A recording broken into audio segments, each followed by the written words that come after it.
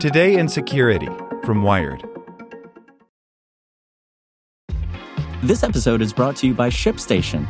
You know, some things take a lot of work, like sending little robots to far-off distant planets. And just as that's challenging, so too is running a successful e-commerce business, especially when there's so much to do. So I want to introduce you all to ShipStation. Now, I love using ShipStation because of its easy-to-use dashboard, which makes managing orders and printing labels a breeze and super smooth. Oh, and the customer service is just out of this world. It's exactly what you need to help grow your business. Sign up for your free 60-day trial at shipstation.com/technews. That's shipstation.com/technews. This episode is brought to you by Visit Williamsburg. In Williamsburg, Virginia, there's never too much of a good thing. Whether you're a foodie, a golfer, a history buff, a shopaholic, an outdoor enthusiast, or a thrill seeker, you'll find what you came for here and more. So ask yourself, what is it you want? Discover Williamsburg and plan your trip at visitwilliamsburg.com.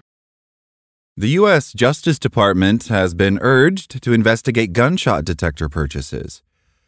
A civil liberties group has asked the DOJ to investigate deployment of the ShotSpotter gunfire detection system, which research shows is often installed in predominantly black neighborhoods.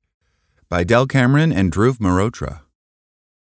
The United States Justice Department, or DOJ, is being asked to investigate whether a gunshot detection system widely in use across the U.S. is being selectively deployed to justify the over-policing of mainly black neighborhoods, as critics of the technology claim. Attorneys for the nonprofit Electronic Privacy Information Center, or EPIC, a leading U.S.-based civil liberties group, argue that substantial evidence suggests American cities are disproportionately deploying an acoustic tool known as ShotSpotter in majority-minority neighborhoods. Citing past studies, EPIC alleges that data derived from its sensors have encouraged some police departments to spend more and more time patrolling areas where the fewest number of white residents live, an allegation disputed by SoundThinking, the system's manufacturer. In a letter today to Merrick Garland, the U.S. Attorney General, attorneys for EPIC call for an investigation into whether cities using ShotSpotter are running afoul of the Civil Rights Act, namely Article 6, which forbids racial discrimination by anyone who receives federal funds. State and local police departments around the country have used federal financial assistance to facilitate the purchase of a slew of surveillance and automated decision-making technologies, including ShotSpotter, EPIC says. Despite mounting evidence of ShotSpotter's discriminatory impact, there is no indication that its Title VI compliance has ever been seriously assessed. A spokesperson for SoundThinking says that a statement by the company is forthcoming. ShotSpotter has been deployed in more than 150 cities in the U.S., according to the company. It relies on internet-connected acoustic sensors often attached to utility poles and detects gunfire using machine algorithms. SoundThinking says acoustic experts are on staff around the clock to review alerts and ensure and confirm that the events are indeed gunfire. The company claims its sensors have a 97% accuracy rate, disputing reports that alerts triggered by fireworks and other high-impact sounds affect the system's accuracy. EPIC is urging the DOJ to consider research that suggests ShotSpotter has produced tens of thousands of false alerts while simultaneously being deployed in predominantly black neighborhoods. One such study, launched by the City of Chicago's Inspector General in 2021, noted that the frequency of ShotSpotter alerts in a given area may be substantively changing policing behavior. The agency concluded that despite the city's investment of between $23 and $33 million, ShotSpotter alerts rarely produce evidence of gun-related crime, rarely give rise to investigatory stops, and, even less frequently, lead to the recovery of gun crime-related evidence during an investigatory stop. News investigations in Ohio and Texas have similarly raised doubts about the system's effectiveness, revealing that in some cases its alerts have delayed responses to 911 calls. Working to expand the use of ShotSpotter in Houston in late 2020, the city also greenlit a pilot program that saw sensors deployed across two areas where communities are between 80 and 95% people of color. EPIC is pressing Garland to investigate whether local law enforcement agencies have used federal grant money to buy ShotSpotter, and if so, ascertain whether those grants conformed with Title VI. Moreover, Epic is seeking new guidelines for funding systems designed to automate police work, rules to ensure such arrangements are transparent, accountable, and non-discriminatory. The Attorney General should take additional steps, Epic says, to ensure agencies dispersing federal funds are careful to assess whether tech companies meet minimum standards of non-discrimination, and that new police technologies are not only justified but necessary to achieve a defined goal. The Attorney General's office did not immediately respond to a request for comment. Ron Wyden, a leading privacy hawk in the U.S. Senate, tells Wired that he planned to urge Garland to adopt Epic's recommendations. There is more than enough evidence at this point to conclude that technologies like ShotSpotter do essentially nothing to stop crime, Wyden says, but instead have a well-documented discriminatory impact on marginalized and vulnerable communities.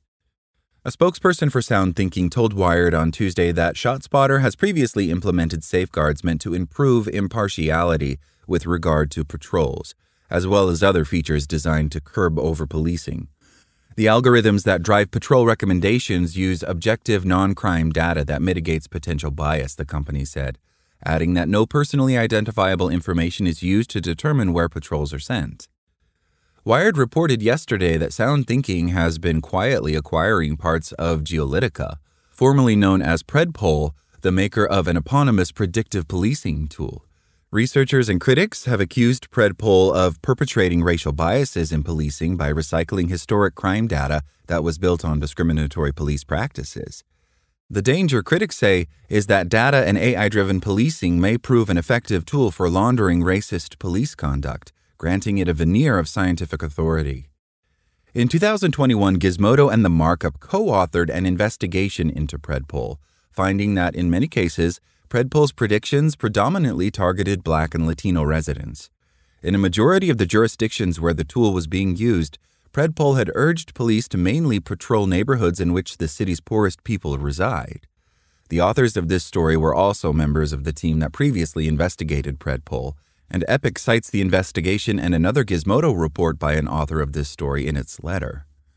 The possibility that ShotSpotter data would be an input for predictive policing tools raises yet another huge red flag, says Chris Baumol, an Epic Law Fellow.